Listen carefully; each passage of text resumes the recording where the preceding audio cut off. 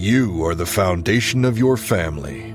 You are the firm footing they build their lives on. You carry a glorious burden, and you never dream of laying it down. You carry it with joy and gratitude. You show up even when you don't feel like it.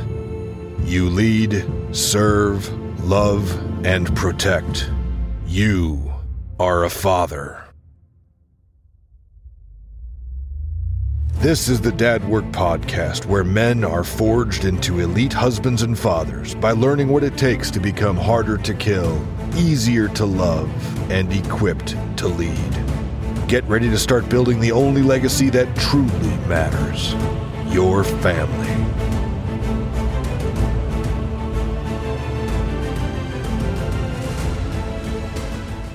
Welcome to the Dad Work Podcast. My name is Kurt Storing, your host and the founder of Dad Work. I am joined today by Bryan Pugh, who I actually had the privilege of hearing on Sunday give a guest sermon at my church. And I was like, dude, you're local. Why don't we connect for a podcast? Because what he was dropping was straight fire.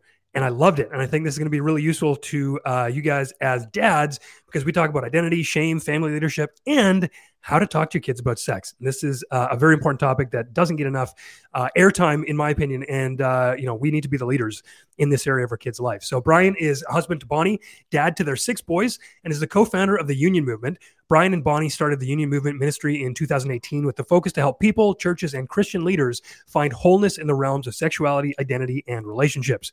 The heart of the Union is to provide transformative teaching and resources that give a biblical perspective and equips the body of Christ in its calling to be salt and light to the world they are engaged in.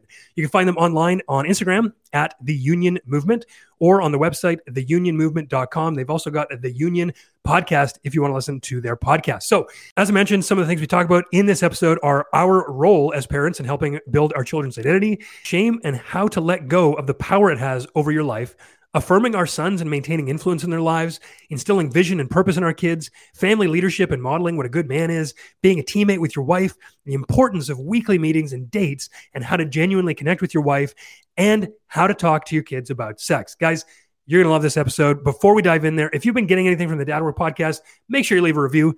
We got a little gentleman's agreement. I can't see whether you're going to do it, so I'm going to have to just rely on your word as a man that you're going to leave a review here. And if you do that, I'm just going to keep putting the podcast out for free, no strings attached. So I will keep working. If you leave a review, let's go. And finally, the last thing, if you want to become an elite man, husband, father in 10 days, anyone can do anything for 10 days. Join the challenge, the Elite Dad Challenge by Dad Work. Go to the website, dad.work/challenge, and sign up today. It'll be in your inbox immediately. That's only if you want to become elite. Dad.work/challenge. Anyway, all that being said, time for this episode of the Dad Work Podcast with Bryan Pugh. Let's go. Welcome back for another episode of the Dad Work Podcast. And guys, I'm pumped up today because I actually saw Bryan speak live, and this is like a local connection. This is what I've been praying for. So Bryan, man, thank you so much for being on here. And I just want to dive into like who you are and why you do what you do. Do you want to give us like just the 30,000 foot view of everything you guys are working on? Absolutely. Yeah. So in 2018, my wife and I started an organization called the Union. And I feel like I'm kind of like a band member wearing his own band t-shirt. You know what I mean? In the video, at least like even maybe if you're not watching the video, I got one of our Union sweaters on, but we started the Union really just with sensing the call that there needed to be more of a focus within our day and within the church in helping people find wholeness in sexuality, identity, and relationships with a real gospel-centered and holistic approach. And so that's what we did, and that's what we've been doing as we've been growing. And really our heart is just to help the individual church leader, churches just be thriving in the beauty of God's design for sexuality and identity. And really just seeing any design that he has as a good thing, because sometimes we can get the command twisted that when God puts a boundary around something, it's to ruin our fun. And it's actually, it's more so because God loves us and he knows us better than we know ourselves, and he doesn't want us to be destroyed. And so that's just what we're committed to. We're committed to people encountering the reality of Jesus as it pertains to sexuality and identity and relationships. So Man. That's so good. And the thing, like, if you guys are listening, you're like, okay, what does this have to do with parenting? Well, here's the thing. Yeah. I think that dads really need to understand what is going on out there and why it's so important and how we can build our children up in that. And I really liked what you said about the boundaries thing there, because I remember you were talking about, I can't remember what it was, but it's like if you put something in the wrong context, if you drop something in the middle of your living room, what was that analogy? Oh yeah, it was actually an analogy I stole from a friend of mine who's kind of a mentor in our life. His name's Jim Anderson, but he uses this analogy. It's like fire. If he's going to compare sexuality to fire, fire belongs in the fireplace. You know what I mean? And it's like our culture says, "Hey, do fire wherever you want. You know, start a fire. You know, here, there, and everywhere." And it's like, well, if I showed up at your house and was like, "Hey, I was thinking, you know, it's pretty cold outside. We should start a fire." And you're like, "Yeah, that sounds great." It's like, "Yeah, I think I'm gonna start it right on the living room floor." You're gonna be like, "Dude, get the heck out of my house." You know what I mean? Like, yeah. But when the fire started kind of within the safety and the security and permanence and commitment that marriage is, sexuality is beautiful. You know, between one man, one woman.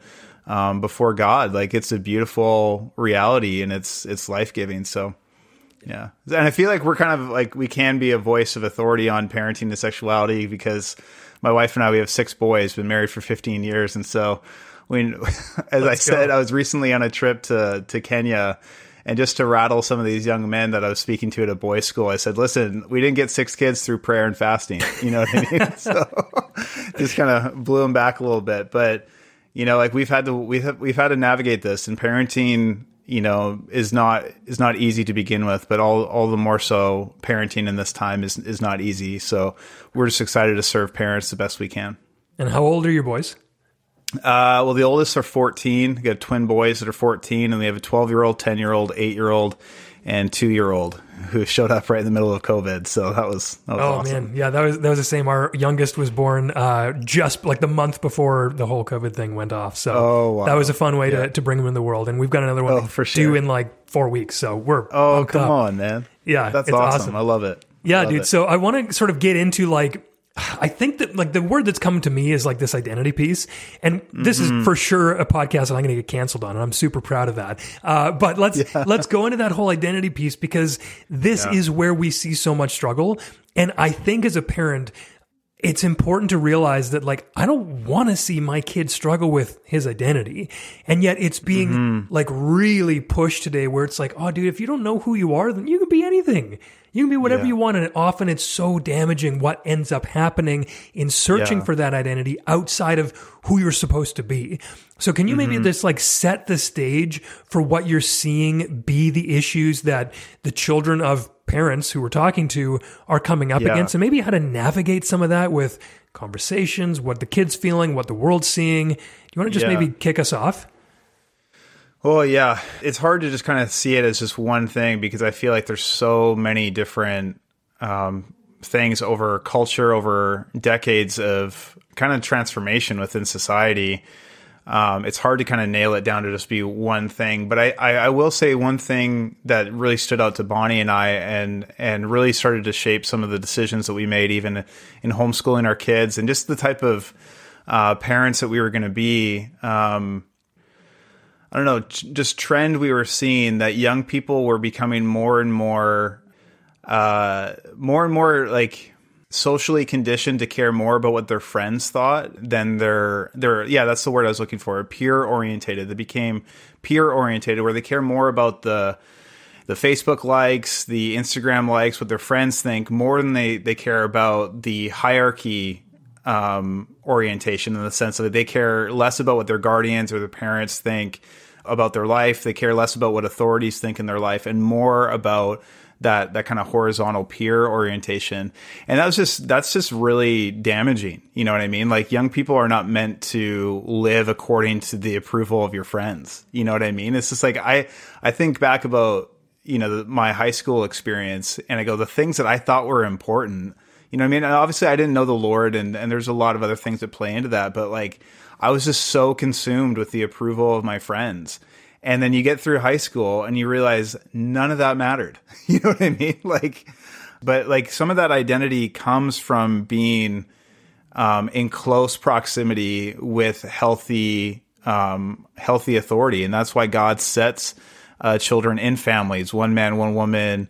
Ideally, I understand that, you know, there's a lot of things that play into broken families and everything, but that's meant to be the thriving place where parents establish that safety, that identity, that value, you know, but we were just seeing that, you know, so much young people were just being lured away by social media or just by the movement of the time to care more about what each other thinks of each other. And that's just the blind leading the blind. So.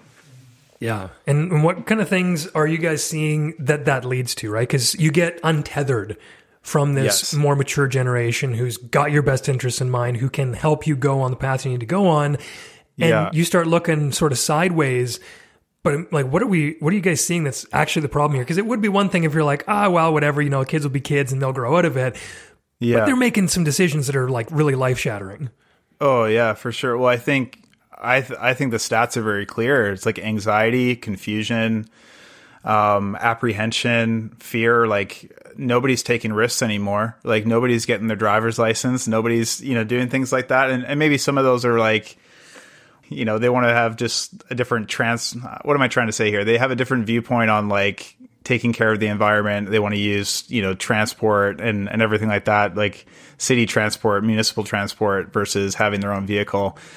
Sure. But it's just like nobody really wants to grow up. You know what I mean? Nobody really, like, we're kind of stuck in the, you know, the Neverland Peter Pan syndrome where you don't want to grow up. You just want to stay a lost boy.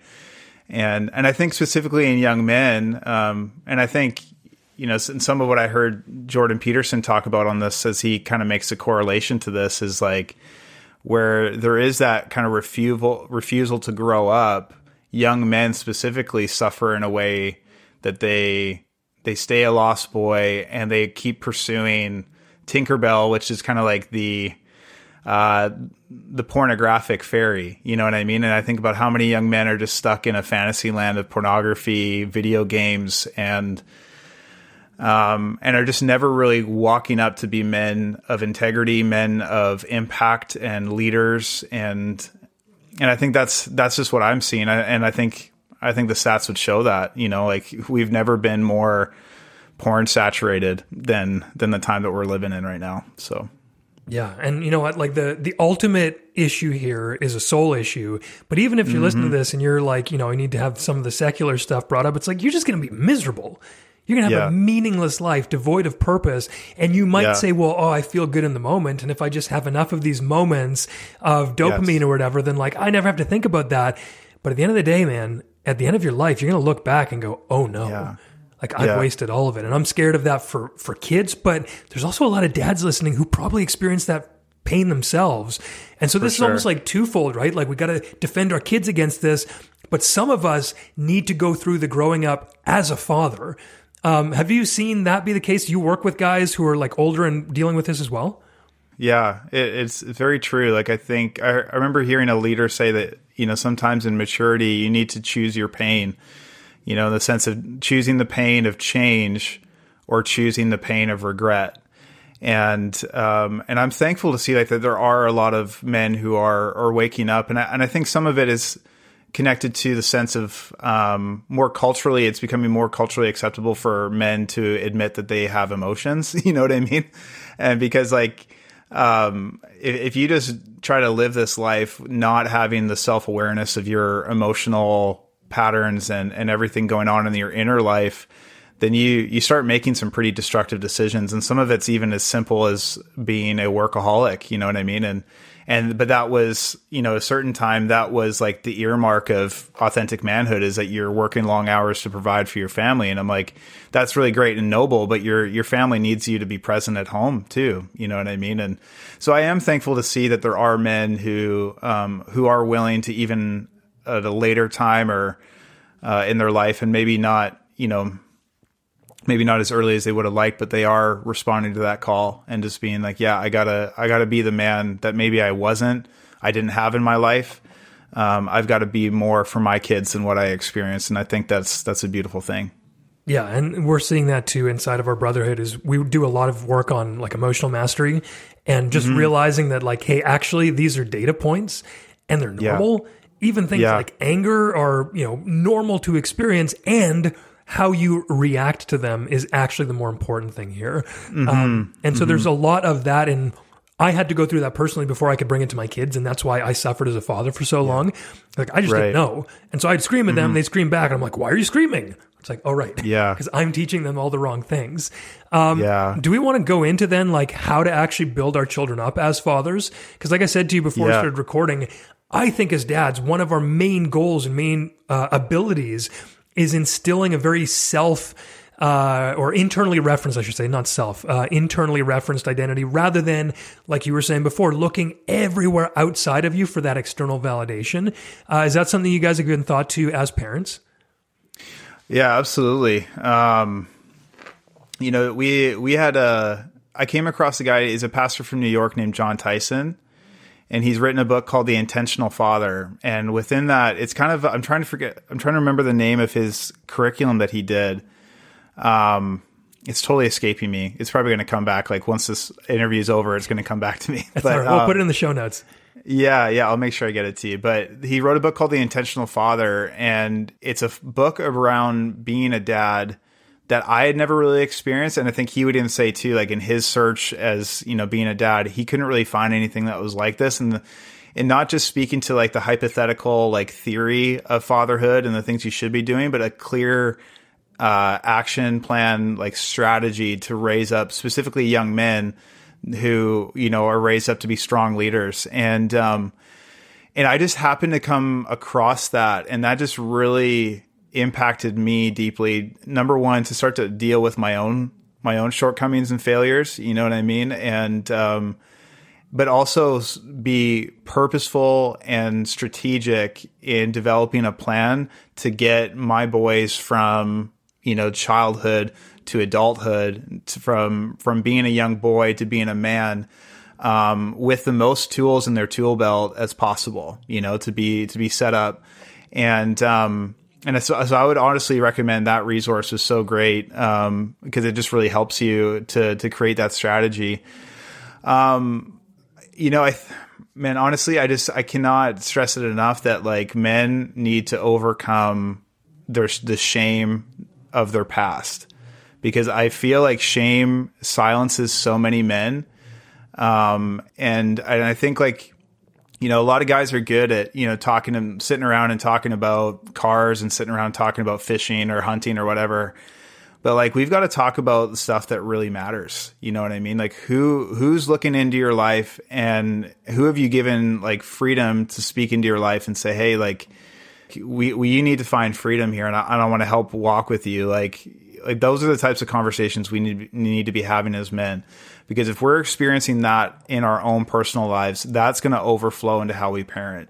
I've never found myself being strong as a dad when I've been operating in shame in my own life, or just disappointment. If I'm not taking that to the Lord, taking that, to a faithful, trustworthy community, and just being honest about what's going on in my life, I don't parent well. You know what I mean? And I'm not really the type of man that I want my kids to be. So I would just encourage men to take those steps, to have some honest communication, honest conversation with people who love them and who are committed to them about what's really going on in their heart, and not living in isolation. Because that only leads to a furthering of the destructive behaviors we're seeing in society today. Yeah, and that was such a huge part of my own journey, is once I got into a men's group, once I actually started talking to men, it lifted a veil in a sense, and also helped me stay accountable to who I said I was going to be, because they were going to call me out. And it's so easy to be a lone wolf and hide. And it's actually, people are always like, oh no, I'm a lone wolf, I'm self-made. It's like, yeah, but you're actually hiding. Nobody got there alone successfully. But that shame piece, man, like, that's huge. I had a ton of that. Yeah. Do you want to touch a little bit more on that? Like, how are you getting over this shame and clearing that out?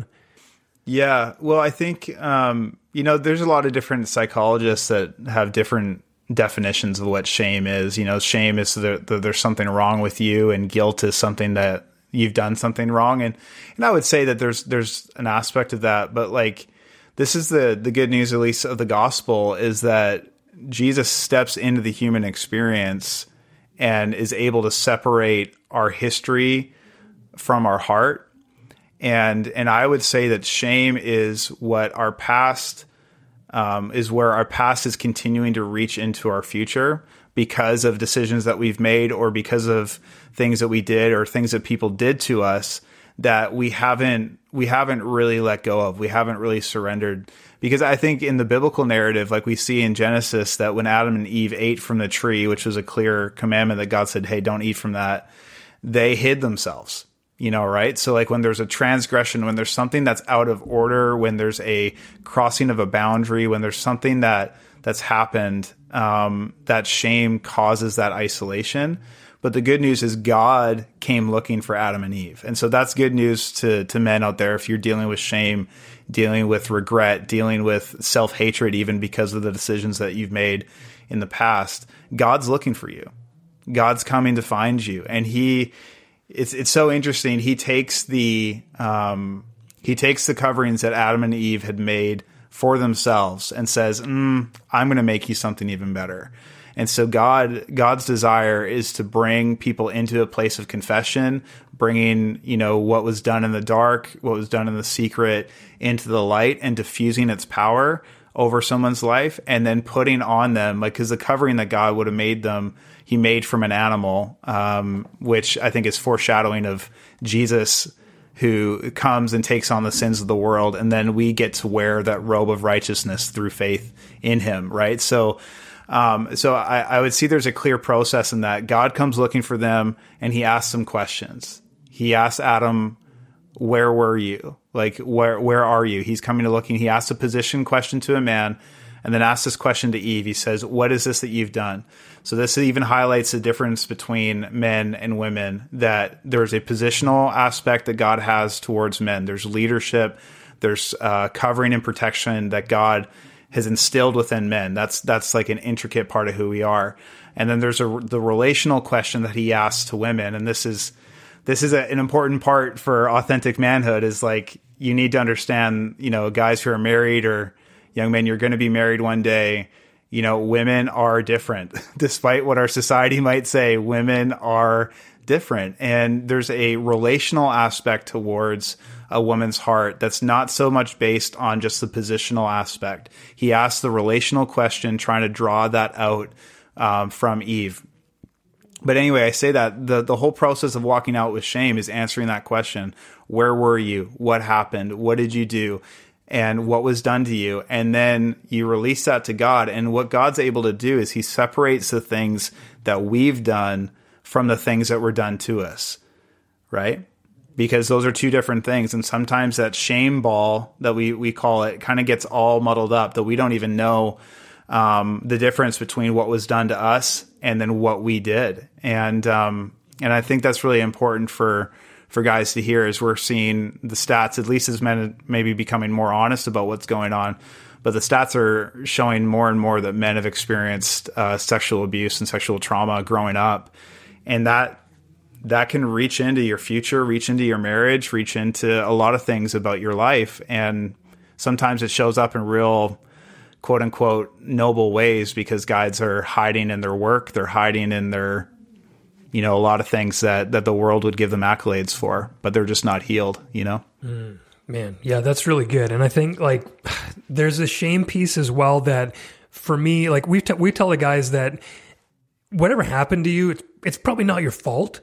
And you are now fully responsible for dealing with that or owning that or moving on from it. And there's that separation between the things that happened to you and your response to them. And I think that's been very important for me too, because I have looked in my past and I've been like, I just want these people to say they're sorry. And it's like, well, some of them are dead. They're never going to say that to me, and I got to move on anyway. So I have to take the responsibility to this.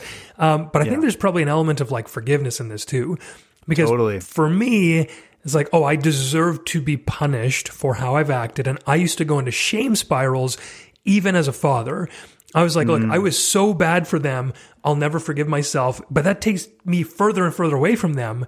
And so I think, especially as you're saying here, like there's this element of forgiveness from the Lord that you can also use to just like let go of all of that, knowing that like no matter what you do, like you couldn't possibly do something that removes that from you if you confess and put your faith in that. And that, like, dude, that really encourages me. I'm a brand new Christian as well. So like this forgiveness, I go, yeah, but what about that? And he's like, yeah, I got you. I'm like, what? Yeah. Are you sure? Yeah. And that just like, man, it's given me so much space to operate outside of that shame and start doing my own thing. Absolutely. And something that really impacted me when I heard it too is like, because I would kind of relate, like, so I'm pretty hard on myself. I can be pretty results orientated. Like I grew up playing competitive sports, and it's just like, you know, I had a rugby coach who said negative reinforcement for positive change. So you can kind of tell what kind of coach he was, you know what I mean? And it's just like, we're going to highlight everywhere you failed in order to make sure you never do that again. And so some of that, you know, some of that is my nature to a certain extent, but some of that's just been cultivated over the years. But, you know, we tend to say like, oh, I know God forgives me, but I can't forgive myself. I go like, hold on a second. You're telling me that the creator of the universe, holy and perfect in every which way, you know, who has a higher standard than you even think you have, is able to forgive you and has made a way to forgive you, but you can't forgive yourself. I go, let's maybe step down a little bit. Let's humble ourselves a little bit, because I think you're thinking too highly of your own internal standard. And you can't, like, none of us can live vibrant, flourishing lives having standards for our life that God doesn't have. You know what I mean? And carrying a burden that God doesn't call us to carry. You know, and this is the good news of the gospel, you know? So. Yeah, dude, I was having that conversation even with my son yesterday, because he was feeling bad about himself, and the same sort of thing. I'm like, actually, that's a prideful, selfish heart, man. Like, if you think that you have a different standard than God and you need to be punished, you need to feel bad. It's like, I don't know, man, like there's a heart issue there that we got to work on. So let's talk about that. Are there things like, in terms of parenting, I want to go into, like, you've got 6 boys. That's a lot. How do you think about parenting them as like a general guideline, and or I'm just thinking about like affirming them too? Because I've noticed that, like, what you just said about the rugby coach, I was like, okay, I'm prone to doing that, as you probably are too. Like, I'm really prone to, like, I'll pick out all the things that are wrong because I do that for myself, and I'm pretty good about changing them. And I have noticed, like, my kids thrive on positive affirmation, and I've got to really remind myself to do that. For sure. So are there any other things like that you want to talk about, just raising 6 boys? Yeah. Well, I think the Oreo approach to correction is so important. You know what I mean? You have that affirmation, you have the correction, which is like the filling of the Oreo, and then you have the affirmation again. And even like we found it in like disciplining our kids, like when there was rebellion, not just childishness, like it's so much time would be talking them through like what happened. And again, we're probably going to get canceled because I'm going to say I spanked our kids. But like, how dare you? You know what I mean? Yeah. Hope you enjoyed the podcast, buddy. But, yeah. So like when we would discipline our kids, like we would talk through, you know, and then there would be the discipline part, and then maybe they would cry, but there would be so much affirmation, so much like, hey, Dad doesn't hate you. God, you know, Dad loves you, and I know who you're going to be coming. I'm actually, my goal is that you would grow beyond this. Like, I don't want you to be sentenced to this type of behavior, because if, you know, we would often say to our kids, like, hey, if I don't spank you, the police are going to, you know what I mean? So that's not popular, but we've already started on that road. So, but like, I think that's really important, the affirmation and the correction, right? Because I think there's maybe been this school of thought in past generations. It's like, I'm going to catch you doing wrong. Right. And I think we need to be aware of things that, like, as dads, we need to be aware of the things that, yes, maybe our kids are going astray, they're doing something wrong, or they just need to be shaped and motivated in another direction. But at the same time, we need to be catching them doing right and affirming that, because if you don't do that, then you just become that resounding, noisy gong that, like, nobody's going to enjoy listening to. Yep, I'm never enough, Dad. I'm never good enough. I never get it right. Sure, heard that before. I'm just going to live my life. I don't care what you have to say, you know? And so we need, and eventually that tends to happen as they grow up and maybe move out of the home, and they find this whole world of freedom. And it just becomes very reactionary in the types of decisions that they made. They're making decisions to rebel against everything that they've had over the years prior. So I would, again, just like, kids need to have that affirmation, that attention. What was the other A? There's an affirmation, attention, and affection. You know what I mean? So you're giving your time, you're giving your words, you're giving your focus, you know? And I think that's just so important. I would say, like, even when it comes to really helping young men live honorably when it comes to sexuality, is if you give a prohibition, but you don't give the reason why, you know what I mean? If you don't really lay that out, then that leads to obligation. You know what I mean? So, like, a friend of mine says it this way: if where there's no revelation, when prohibition without revelation leads to obligation. But if you can show the motivation behind the command, behind the instruction, or even the boundary that's put around it, then you realize, oh, well, actually, this isn't, to keep something from me. This is to keep something for me. So when we're telling young people all the time, like, hey, flee youthful lusts and don't think about sex, it's just like, well, okay, fine, I won't think about sex. But, like, let's even, the listeners, if we were to say, hey, stop thinking about purple monkeys on the count of 3, like, you're going to start seeing them all over the place. Like, you're driving, as you're listening to this, you're seeing them swinging from the lampposts, right? Like, it's really easy to, when there isn't an understanding as to the motivation behind the command, it's really easy just to not see the point. But something I really try to encourage our boys in is, like, without vision, people cast off restraint. So, like, when you're looking to the type of the future man that you're going to be, the future dad, the future husband, maybe if God has that for you down the road, like, who are you going to be? And can you continue to make decisions in these early years of your life that are not in line with that person and expect to get there? The reality is no, but if you have a vision for your life, then that's going to cause you not just to say yes to some things. That's going to cause you to say no to a bunch of other things, because you know who you're really called to be. You have that vision and that goal of what type of man you want to be in the future. And I think that's what really the young generation needs the most is that installation of vision and purpose, because everything in our society is trying to rob that from them. That even being human, there's nothing special about it. Yes.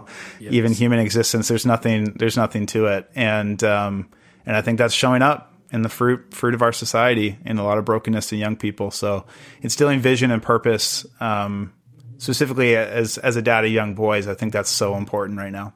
Yeah, I really like that, man. Like, I've part of homeschooling, because we just started that this year as well.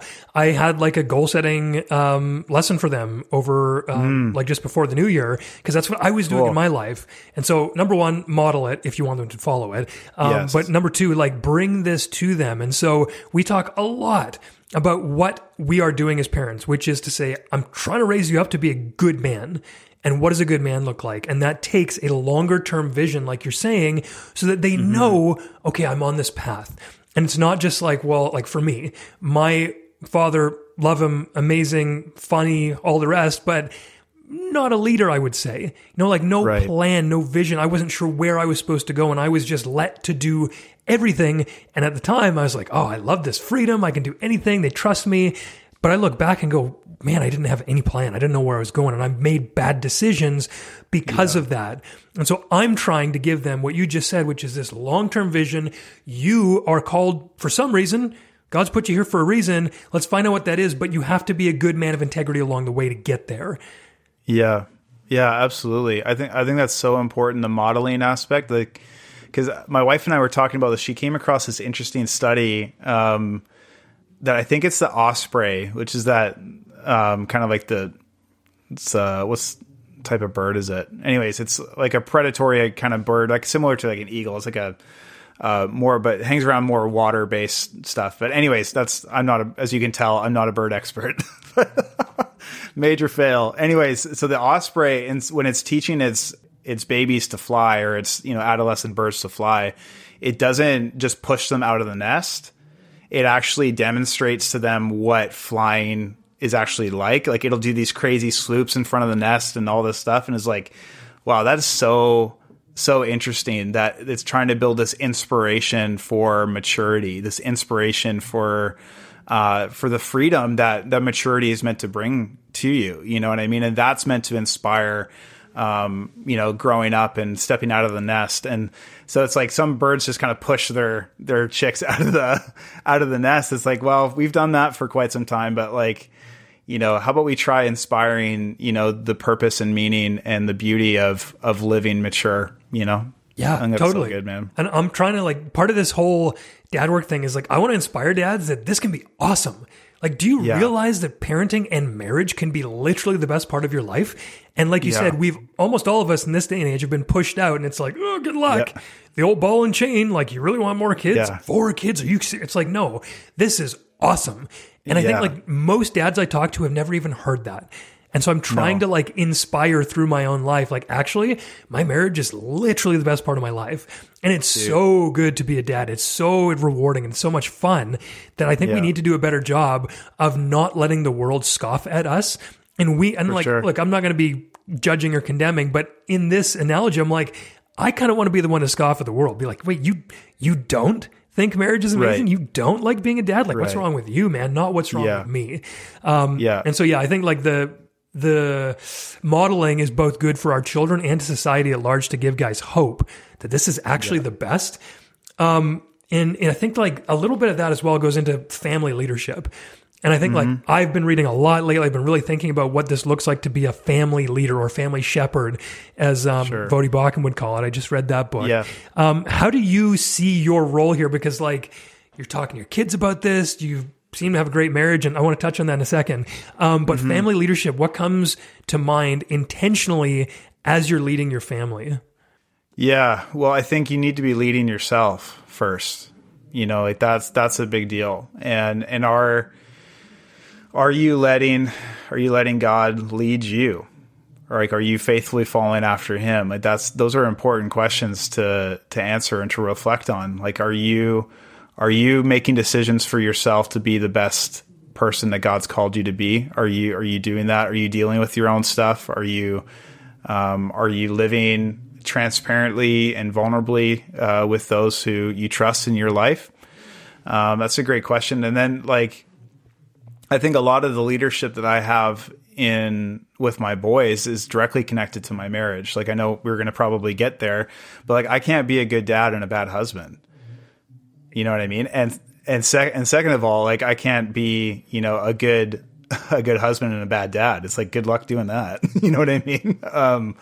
But like that's just really important. The type of, and again, I don't have any daughters. Like I just have boys. So, I'm modeling to them the type of like authentic manhood that Jesus calls us to, and the type of man that lays down his life for his wife, as Jesus did the church, giving himself up for her. So like sacrificially serving. And I will be the first to tell you, dude, I'd fail in this sometimes. I drop the ball. Like life in this, at least in this last season, has been really great in a lot of the important areas of our life, but it's been really challenging in some other areas, and it puts stress on you. And I failed in some ways, but I've also demonstrated to my boys authentic manhood that's able to go and make right what you've made wrong, and humble yourself and say, hey, I was wrong here. The way dad responded, like even the way that dad spoke to mom, I shouldn't have done that. I snapped back. That was not okay. And that's not the type of man I'm going to be. It's not the type of man I want to be. And that's not who, again, speaking to my boys, that's not the type of woman that your mom is. And that's not the type of treatment that she's worthy to have. So it's like, even in our failures, if we're living effectively as husbands, like that leads our kids well. They're seeing it by example. Yeah, exactly. And you know what? Why don't we, I want to get into eventually like how you're relating to your kids in terms of the conversation of sexuality in the world versus homeschooling versus like what age. So I want to get there. But as you're talking about marriage, what I noticed when you were speaking at Riverside is I kept hearing this woman and she was like really pumped up. She was giving you a ton of praise. I was like, man, this woman is like really excited about this message. She was like, oh, it's his wife. Yeah. And she was so supportive, dude. And so like that warm, my wife and I talked about it afterwards. Like that was his wife. Wow. She loves what he's doing. She's so supportive. She so has his back. And I don't think you can fake that, man. Like it was really legit. And I wonder if you just want to talk about like how you have actually developed this marriage and just been like a husband to a wife who supports you like that. Yeah. Oh, wow. That's a great question. First of all, I appreciate, what you just said there. And my wife, I don't mean to brag, but like, I just got to speak the truth. She is pretty amazing. I'm very thankful for her.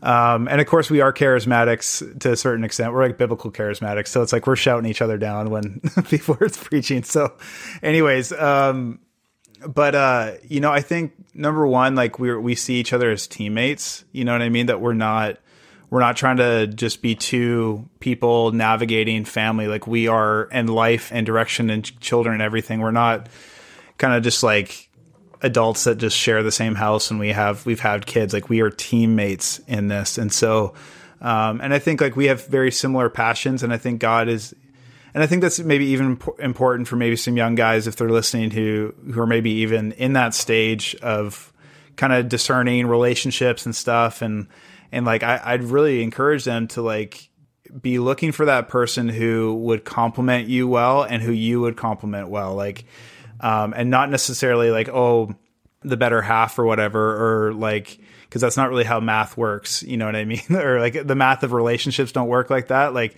one broken person and another broken person does not make a whole. Like you want to find somebody, like you want to be a whole person. You want to be quote unquote Mr. Right, and be looking for Mrs. Right, that teammate that God has for you, who's running the same direction, who you guys can link arms and support each other. I think too, like in our marriage, we've committed that we would use our strengths to cover each other's weaknesses, not use our strengths to expose each other's weaknesses. And unfortunately, that can just be so detrimental to a relationship, when people, don't see that covenant language, that when we committed to each other in covenant marriage, we were saying your strengths can cover my weaknesses, and I'm going to let my strengths cover yours, so that we can both walk victoriously into the calling that God has for us. So, so I think that just plays into it so much. And again, like loving relationship is always a choice. You have to make a choice. If you're just going to base that type of lifestyle is just going to be based off of a feeling. I was like, I will do that when I feel it. It's like, good luck. Like that'll maybe be like a few minutes a day. You'll probably feel that way. You have to choose love. You have to. And, I'm thankful that Bonnie has continually chosen love, and I've done my absolute best to choose love for her and support her and be the type of man that God, calls me to be. And so I think that just plays into the support that we have for each other, because I think we do need to be, within the work that we're doing, we need to be each other's fans, you know what I mean, and encourage each other, because it's very easy to get discouraged. But I think that's just also what we've chosen to be, whether we are doing something else or doing this. So. Man, yeah, I've been thinking about that a lot, and I've heard it say, love is a verb. It's an action word, because you have to continue to make that choice. Are there things that you guys do to regularly check in with each other? Because like that's a lot you guys got going on. Yeah, we obviously it's highly contested, but the weekly date night is just so important. And I would even say, like, if you can, in some of the premarital counseling stuff that I've done with people, I've encouraged them to have like a weekly meeting that's maybe not so much just kind of like relationally based and like fun based as the date night is supposed to be. But just like, here's just more of like a weekly business meeting. Here's how the kids are doing. Here's how I'm doing. This is coming up next month. This is the family stuff. And like, you're just going through just things, just kind of being on the same page when it comes to some of the practical things. And within that, you're going to hear hard things. Like there's times, it's very interesting how a woman's heart is so uniquely connected to so many different things. And, she's feeling overwhelmed about the kids and feeling overwhelmed about finances and this and that and everything. And you get to her heart by just listening and hearing what's on her mind. And so I think having a weekly business meeting has been really helpful. But again, like there's a lot going on, and so it's highly contested. And so we try to get it on the calendars as early as we can. So. Dude, I just want to, all the guys in our brotherhood, please listen to this and know that it's not just me telling you, oh, maybe you should do this. It's like, no, dude, other guys do this too, and it works.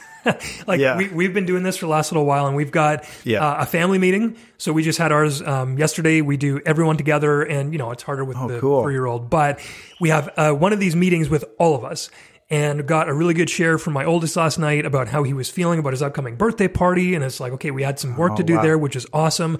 But the day before was date night, which we got on the calendar, and we just had a check-in. And we actually went through my self-audit system, which is like 10 or 12 areas of life. Give yourself a rating, and then why, and then what do you want to do about that? So it's like, we had conversations about like finances and where we live and how we're parenting and how we're married together, like how our marriage is going. And it was so good. And we do this, we try to do it weekly. And like you said, sometimes you just can't make it work because, 30 things are going on. But like 90% of the time we do this because we just never get farther away than, a couple inches in terms of like being together and being connected. Yeah. And what I found as well is that when you're constantly communicating like that, there's no room for bitterness and resentment to build because you're always just saying, hey, this thing, I want to deal with this. And so that's really helped me. Do you guys have any insights on like resentment or bitterness? You ever experienced that? Oh, well, I think it by nature grows where there's distance. You know what I mean? Like when you're not creating an atmosphere of accountability, like it's really great just to, you want to go out, go see a movie, go to dinner or whatever, and not talk about what's really going on.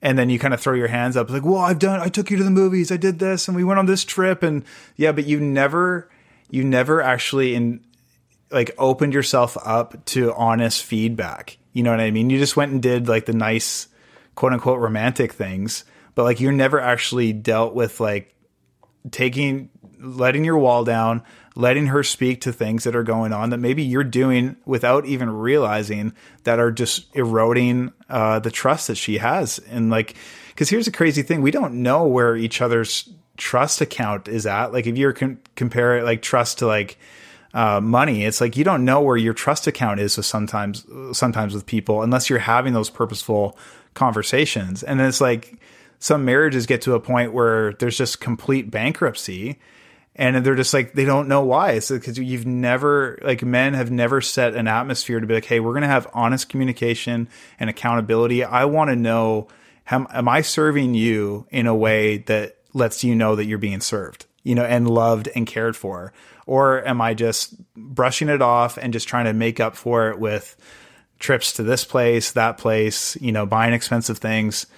No, man. Like I think when you're not having those honest, real communication and honest dialogue and feedback and humbling yourself and putting together like, okay, I heard what you said. Is this what you're saying? I heard you say this. Well, okay, if that's what you said, I'm going to be doing this, this, and this to make sure that we're heading in the right direction. So you know that I heard you and that I'm taking it to heart and that we're going to make changes and I'm going to be a different husband. I'm going to be a different dad. And I can tell you when you're not having those conversations, we've had seasons of our life where it's been really busy and it shows up even just within a month of just like, oh, this doesn't seem right. Like, oh, like we're just not on the same page. And it's like, I can't imagine what it's like, living that way for, more than like 3 months. I would absolutely lose it. Yeah. So I just can't encourage guys more, like let the wall down, be willing to hear some hard things and take it to heart and say, all right, well, I'm willing to make a change, and serve your wife. Yes, man, the service part, so big. And I tell my guys, trust is the currency of intimacy. And like you said, man, like you've got to build that trust by doing the right thing, doing the thing you were going to say, that you said you were going to do. And like you said, help her feel emotionally and spiritually safe. Because a lot of us are just like, oh, like you said, I do all this stuff. I provide. It's like I protect and provide. It's like, good for you, bro. That's the cost of entry to being a husband. Now what? That's so good. And it's like, okay, so the emotional side where she can feel connected, you can't just poo-poo that and go like, oh, I wish she wasn't so emotional. It's like, no, dude, that's your call to become more emotional and to breathe that into her so that she can feel safe to build that trust, to build the intimacy. All things fall from there. Well, and I think like I touched on earlier, like women are primarily relational. Yeah. You know what I mean? And that means like, and it's not even that men aren't relational or that they aren't even emotional. Like, but this is the main currency of a woman's heart is relationship. And that's rooted in safety, security, permanence, and commitment. You know what I mean? Are you showing that you're committed to her? Because, are you showing that you're committed to care for her? Because in your lack of communication, your, I don't know, there's a long list of things that can be eroding that sense of commitment and care and nurturing. And so you've got to be creating a pathway of communication for those things. Yeah, man, 100%. Communication, emotional mastery. These are like two of the game changers that when you get them as a husband, and they lead into being a good father too. So, I mean, this is just being a good human as far as I'm concerned. Yeah, exactly. I want to make sure before we run out of time to talk about how to talk about sex with kids. This is something that like I've heard a million things. Very interested with what you guys are doing and how you navigate this in terms of like what you talk about. Is it a conversation? Is it a single talk? Is it like age-based? Can you maybe run down a general how-to for us? Yeah, I'll do the best I can. Like, I think, you know, some of this has just been trial and error over the years. But I think where we've settled in, and this shows up in how we minister on the topic too with churches and people, is like sexuality is not gross.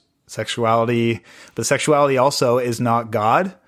It is a gift, right? And so how we steward this gift is really, really important, because I think when parents are maybe dealing with shame in this area, they're not really convinced that sexuality is beautiful, or they have areas of pain. It shows up in how they talk about it, if they even talk about it to their kids. You know what I mean? So I would only encourage parents to be like, can you honestly say that with confidence, that sexuality is beautiful? And that's a good starting point. So if that means opening up about some areas maybe of abuse or just shame from your past, I would encourage you to do that. But that's always the tone that we communicate it to our boys, is that even to some of the older ones, you know, like there's avenues of hormones and stuff that have started to rush into their world. You know, like I would say, like, hey, like you need to know that God doesn't hate you because you have a sex drive. Right? God doesn't hate you because you have a sex drive. If you did not have a sex drive, you could not fulfill the command to be fruitful and multiply and subdue the earth. Like, if like this is the reality, is like part of growing up in maturity is learning to steward that sex drive and protect and honor that sex drive and hold it for the fireplace, like we were referring to before, when that time that God unites you with that teammate to run into your destiny within marriage. And but like when we've been talking to our kids, like the younger kids specifically, you don't even have to talk about the biology or like the physicality of sex to talk about sex, when you can talk about identity, and blessing who they are. As you know, we've said God's made you a boy for a reason. God's made you a girl for a reason. Blessing that part, and even identifying that with each identity is either a man or a woman, there are weights that come with that, and sometimes it's challenging. But encouraging them that these aspects that are very difficult and sometimes feel weighty are actually, you know, could be the wings on the bird that, like, because this is. Sorry, I kind of used an analogy that I need to clarify now. So like, Elizabeth Elliot used this language, like kind of referring to that the same aspect of an elephant or an animal. Let's use the term elephant, or the animal elephant. So the trunk of an elephant could be viewed as some weighty hindrance in the life of an elephant, but it's actually part of what makes the elephant who it is. It's what he uses to scoop up water to drink. Like this, you could look at it and be like, oh, that's such a huge hindrance. It's kind of obnoxious. You know what I mean? But it's like, but this is something that's meant to be beautiful within the design. And just like a bird, the bird could say, hey, my wings are just heavy and they just hang around. But it's like the wings are used for you to fly and experience the freedom of your design. So like you have to be able to acknowledge those aspects of the difficulties within being a man, the difficulties within being a woman, but know that some of those distinctives God wants to use to be liberating and free in your life. And like, you don't even have to talk about the actual biology of sexual experience in order to do that. You're just blessing who they are as men, who they are as young men, who they are as young women. And, really, again, just touching again, like talking about the future, the vision that God has for them, and that within that's going to call them to honor. It's going to call them to self-restraint and self-government as they grow up. Man, that's really good. I really like the identity piece in that and the affirmation that comes from that. Is there a point that you found that it's like, hey, we got to go into more of the nitty gritty as they get older, and then like get them to understand that, while also being like, temperance is pretty important here, even though it's like good and you want this and you're probably feeling like this. Totally. Here's what it looks like, but also it's important to like, wait. Yeah. Oh, for sure. Cause like, I think we've always talked about this in the context of like over the years, like, oh, we're going to have the talk with them. You know what I mean? And it's like, that can be a little much, because as I heard somebody say, like, you know, if you only dealt with sexuality one time in your life, then one conversation would suffice. But like, we deal with this on a daily basis, like just living this life, especially now, as we're dealing with a very sex saturated culture. Young people are subjected to things all the time. And so you need to be having conversation all the time on this in very not intimidating ways, you know, just kind of very everyday kind of approach to it. But, the reason I say that is, like, you need to know your kids. Like, if you're walking with your kids, you're going to kind of see some things that, like, I think they're ready to maybe hear this. And this is where I kind of lean on my wife a little bit more, as she, you know, she's doing the homeschooling with them through the day. She kind of starts to see what's going on in them in probably a closer way than I would, as she spends more time with them through the day. And starts to go like, actually, I think he seems to be kind of curious about this. You know, Bryan, you might want to try to have a conversation with them. But we also, even within that, we try to schedule like weekly times that each of us are with the boys and having one-on-one time, so that that pathway of communication, either with myself or Bonnie, is always being there. And it's usually within that just everyday kind of conversation, making yourself available, that a lot of these questions start to come up. Because if you sit them down and be like, hey, we're going to talk about sex now, you're probably not going to get very far. But if you're just going to go and get a milkshake and just talk about things that are going on, you'll probably find that out of the consistency of doing that, a lot of questions start to come up. And then they kind of answer the question for themselves. Like, are they ready to hear this? But at the same time, you're marrying an awareness of like, I got to get ahead of the world on some of these topics. You know what I mean? Because it's like, I don't want my kids finding out about sex through Pornhub or something like that. You know what I mean? Like, that's not the way to find out. So, yeah, no, that's one of the things that I talked to. I had Will Noland on. He was removed from his position in Eton, one of the boys' schools in the UK, for defending masculinity, and he said the same sort of thing, which is like, well, I wish I didn't have to do this. And if I don't now, somebody else will, who will have a much worse wish for my children. And so I really like that last little bit in terms of just like knowing them and walking with them, because that's going to be the case for everything. And it doesn't need to make this such a big different issue. It's just like one of the things that you're always communicating about. And I think that's totally, you know, that's my goal as dad, to just be there and have them trust that I'm there too. So anyway, man, I want to be respectful of your time. I think we probably both have things to do at the top of the hour. I know I've got a call. And I was talking, I think, to your wife booking this, and it's like, man, you've got a lot of stuff going on too. So let me get all your details in terms of like where people can find you, what people might get from following and working with you, and just make sure we get people connected. Yeah, well, I appreciate that. So we're on Instagram and Facebook at The Union Movement, and our webpage is theunionmovement.com. And on there, we really have a vision just to make a lot of biblically centered resources on sexuality, identity, and relationships available for free. So we crowdfund a lot of our e-courses just to be able to give away to people. And recently we launched an e-course called Awkward, and it's all about helping parents talk to their kids about sexuality. And so it's a six-part series, and there's reflection questions, and it's just, it's not tons of time. Like each session is like maybe 12 to 15 minutes long. But it's going to be really helpful to kind of get a 30,000 foot perspective on sexuality, but then also bring it down into the everyday kind of conversations. Because like we were just saying, a lot of times, like we say, oh, well, I don't have a quantity of time with my kids, but I have quality time. It's like, well, you can only have quality time with our kids through quantity of time and continual pursuit in those things. So that's where that e-course really helps bring it down into like the everyday kind of conversation part. But yeah, that's where we're at, and we have our Union podcast as well, which is on Apple Podcasts and Spotify and Google Play Music. If that's where you like to listen to your podcasts, that's where we're at. So. Sweet, man. Well, that's awesome. I'm going to put all that in the show notes at dad.work/ man, where is it? dad.work/podcast. If you guys want to get all those links, I'm going to put everything in there as well as all the resources mentioned, dad.work/podcast. Bryan, man, this has been really awesome. I really appreciate you taking the time, man. Oh, brother, I love and I'm honored to be here. It was such a great time, so I appreciate it. Thanks, man.